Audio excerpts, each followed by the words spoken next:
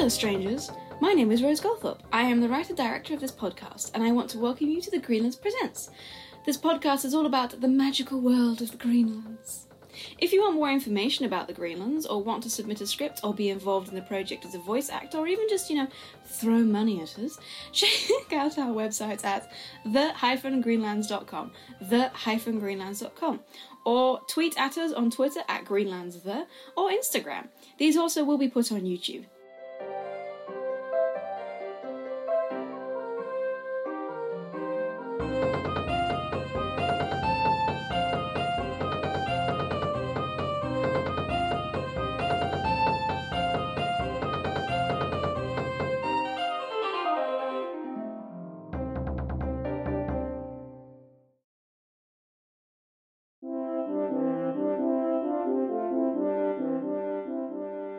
I'm very excited for this new season called The Baronesses' Beef.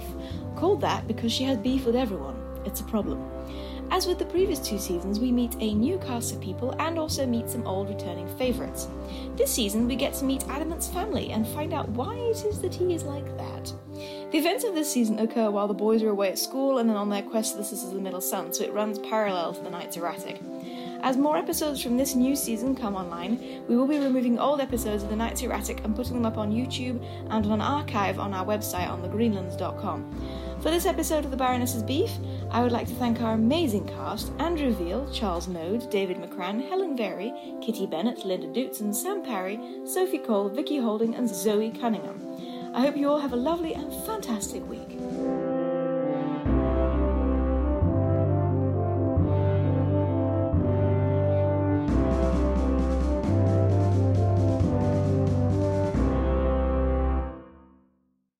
Scene 36. Exterior. Woodland. Day. Burb and his father are trampling through the woods. The Baron has his bow and quiver across his back. They come out into the glade where the rabbit snare cages lie, but all of the little doors are open, and there are no rabbits. The Baron is angry. He puts his hands on his hips and lets out a volley of oaths. Oh, what? By Zog, that spear! Blackguard stole my... Burb shrugs and says it's Yuissa and Clarissa. Scene 37. Interior. Castle Solar. Afternoon. Ethelberta and the Duchess of the Greatlands are sitting opposite each other in front of a lit fire grate. Imelda sits at a little distance next to Yuissa. There are two grand, middle-aged blonde ladies-in-waiting also sitting next to the latter. The costume of the visitors, although the usual medieval style, has a distinctly elven flavour, as have their hair arrangements. Their noses are raised in hauteur and disdain. There is a tea table at Ethelberta's elbow, and she is serving another cup of tea to the Duchess. The Duchess takes the tea, surreptitiously waves her fingers, and her tea stirs itself. It is so good of you to even think of our little Yuissa. I didn't think of it. I was importuned. However, you can bring the girl here. She points to the hearth rug in front of her, and Ethelberta frantically indicates to Yuissa that she is to vacate her seat and come and stand on the rug. Yuissa politely complies, and the waiting ladies nod, satisfied. Do spell, gal. And number and scribe, your ladyship. Turn your face. She indicates and then scrutinises, as Yuissa complies. And the other way. She indicates. More scrutiny. The face should be heart-shaped. I didn't choose. Do you play? A little. On the dulcimer. And tell her about your crumhorn, dear. Pipes? No girl of family should be seen putting pipes into her mouth. Oh, Your Grace, I do assure you that our daughter would never... The Duchess leans over towards the Baroness and looks up at her. And does she worship the sun, the moon, or the stars, Baroness? We have private family worship of the sun, my lady. Low church. She turns her head away and looks down disdainfully. Yuissa curtsies and returns to her chair. The company sip their tea in silence. Imelda smiles and nods ingratiatingly over her teacup at one of the waiting ladies, who slowly turns her head away contemptuously. Scene 38. Interior, castle, Baroness's bedroom, afternoon. Imelda is sitting sewing on a chair, and Ethelberta is sitting on her bed, going through a pile of white hosiery. She is pulling each stocking sequentially out from the pile, inspecting it and either putting it onto one pile, or wrinkling her nose, shaking her head, and putting the stockings onto the other pile. I suppose it is a no, though. Her Grace really didn't seem that interested in Louisa for his young lordship. Then that's the Duchess's loss, Bertie. Wissa is kind and beautiful. Yes, but she's not even a pure elf. She's not even half. She's only a quarter elf. But the Duchess herself has got quite a lot of human in her own background. But not any goblin. The Baron is still a lord, Bertie. Wissa is still noble. Ethelberta gets up and deposits her 2 piles of stockings in a chest. Bless you, Smelly. You're really quite perceptive for a pure human, you know. She floats through into the garderobe, and Imelda looks up, a bit hopelessly, at the backhanded compliment. Scene 39. Exterior, woods, afternoon. Louisa is in her woodsman clothes and walking with Clarissa. So it's an and it's made of like a semi-precious stone? Isn't it rather heavy? No, of course not. And anyway, you only leave it there, like, for a while, and then... Ew, that's rather gross. No, it was in the latest broadsheet called Soup, or Dupe, or some... There is a loud boom. Both of the girls jump and shriek. Oh my God, what was that? Louisa looks angry. There's only one person would be causing trouble round here. She sets off towards the noise. Come on, let's get the little beast. There is another, louder, bang. Scene 40. Interior, castle dining hall. Morning. The Baron smashes his boiled egg. The family, with Imelda, are at breakfast. They are chomping away, each in his or her own worlds. The steward comes in with a rolled parchment on a salver and offers it to Ethelberta. She takes it with a smile. Thank you, Spillikins. Do top up the Baron's beer, would you please? The steward smiles and nods. He then pours out some more beer for the Baron, who is plying his cutlery. There are cold cuts and bread on the table. The Baron nods and grunts his thanks. Ethelberta opens her parchment, breaking the wax seal first. She reads the letter. Suddenly, Ethelberta calls. Oh, wonderful, wonderful, Louisa. The Duchess is interested in you after all. She wants to bring her son down, Lord Greenhurst, all along, together with her husband, the Duke. She puts her hand on her chest and looks, open-mouthed and triumphantly, at Louisa and Imelda. Louisa half smiles in a sickly fashion, while Imelda smiles encouragingly at Ethelberta and at Louisa. Scene 41. Interior, village, draper's shop, day. Ethelberta and Imelda enter the shop, talking. The bell sounds and the draper's wife comes through. She nods. Morning. Good morning, Mistress Walleye. Who is it? It's only her. At Castle. Oh, that's all right then. I just called to see if you had any crimson ribbon. Oh, crimson ribbon, is it? Yes, crimson ribbon. Did you not see the Countess just leave then? No. She had the lot. Came in here with all her retainers. Heaps of them too, she had. Ethelberta smiles, ironically, through gritted teeth. What, retainers or ribbon? Mistress Walleye starts counting off on her fingers. Both. The Rook lady's maid and Major Domo and... Perhaps you have magenta then? Nope. And there were 3 footmen, a carriage driver and... Well, cherry would do at a pinch. Nope. And then there were the arm retainers, just for 1 carriage and all. Ooh, a good dozen.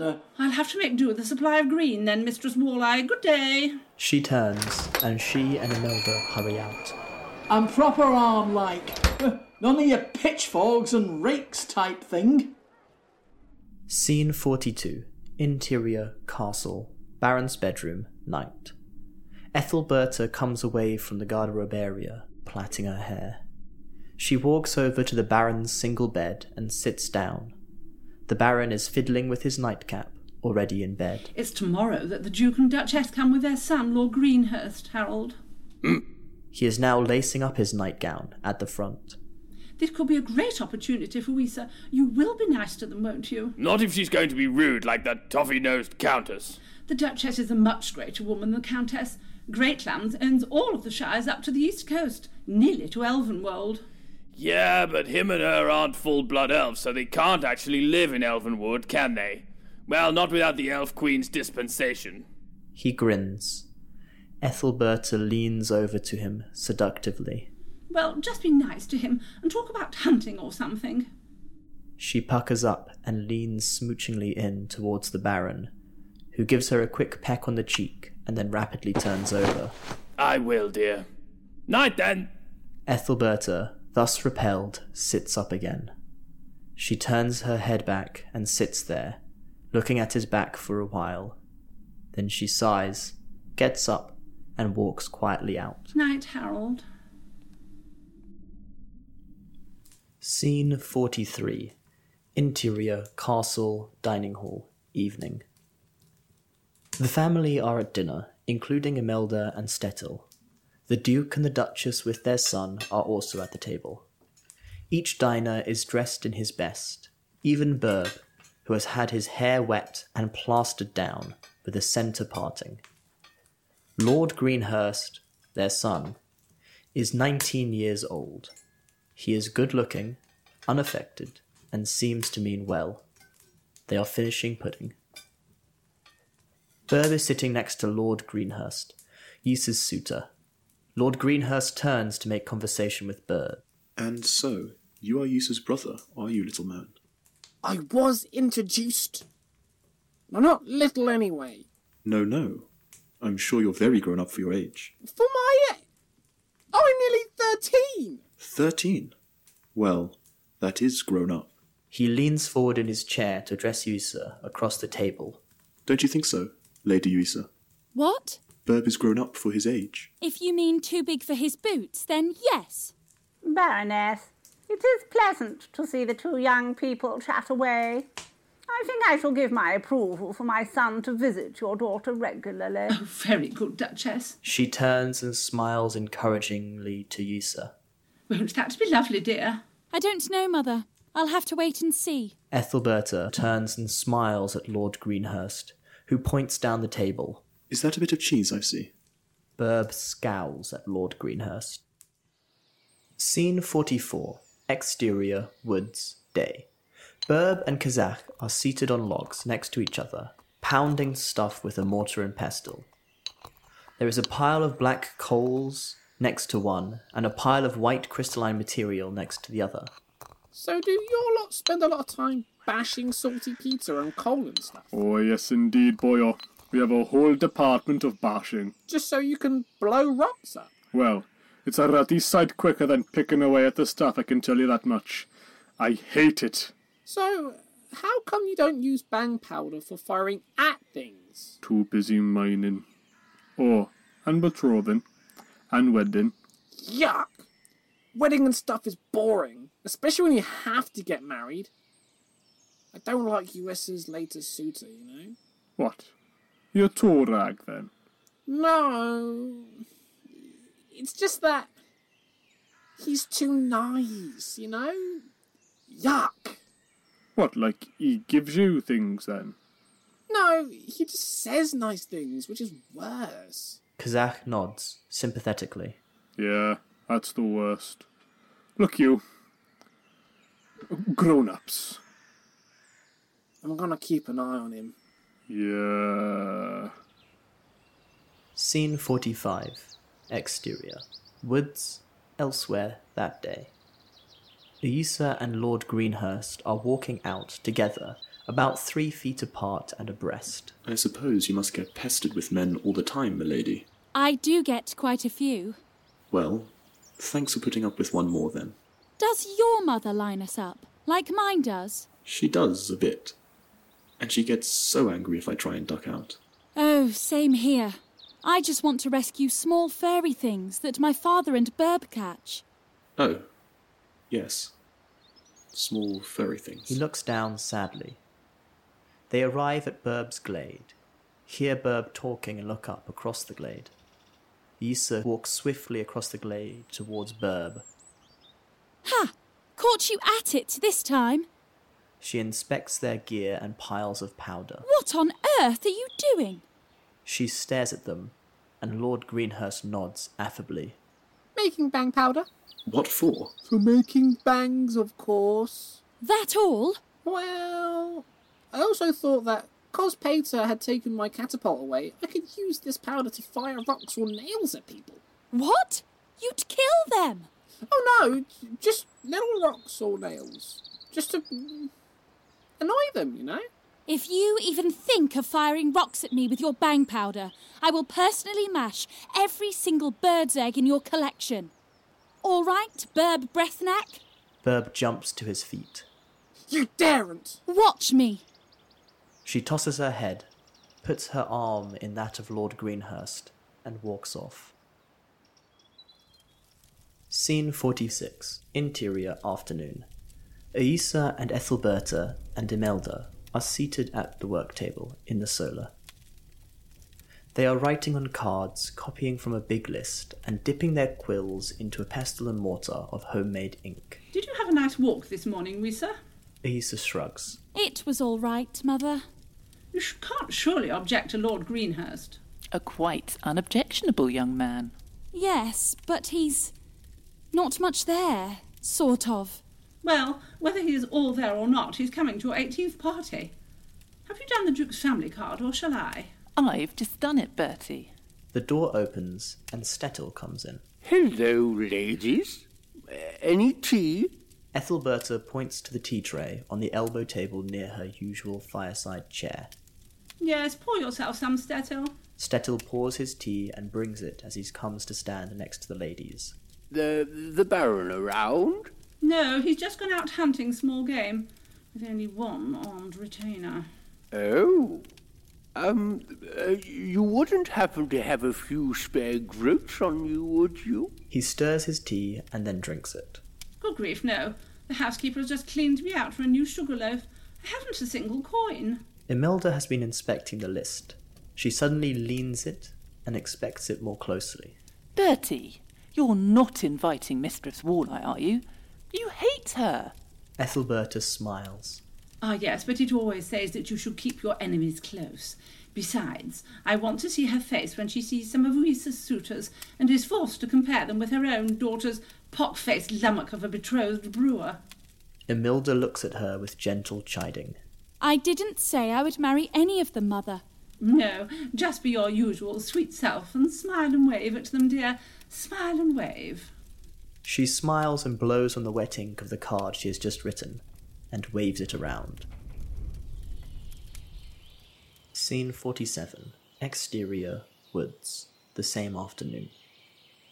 The Baron is striding through the woods with his crossbow and his manservant carrying a rabbit. Suddenly, 6 men erupt from some nearby bushes, leap on the Baron and his servant, and bear them to the ground. The Baron roars and thrashes, and it takes 4 men to quell and sit on him. The rather elderly servant is soon quelled as well, and only requires 2 men to control him. We'll just have your crossbow, and any money you have, Baron. He snatches the Baron's hand and sees the ring, which he manages to wrench off, despite the Baron's wriggling. Ah, yes. And we'll have this as well. Empty his pockets. The brigands empty the Baron's pockets and give the 3 coins to the chief. Only 6 florins? Better than nothing, I suppose. Tie their legs together. The brigands whip out some cords and tie the Baron's and his servant's legs. They then run off, whooping and shouting. The Baron sits up, roars at them, and shakes his fists at their departing rears.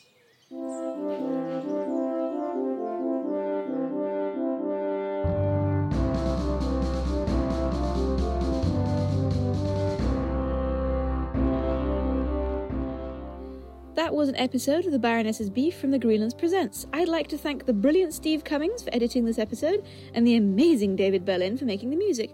We're just a small podcast, we don't have any marketing budget or anything, so we rely on word of mouth to get people to hear us. If you like us or think somebody else would like us, please drop us a review or share us on social media, tag us, and we will love you forever. If you want to know more about the worlds of the Greenlands, or want to sell your spirits to an ancient and dark nature god, check out thegreenlands.com, the-greenlands.com. If you want to access our archive of previously seasons, check out YouTube channel The Greenlands Official. We love you all. Don't get cursed by a witch. See you next time.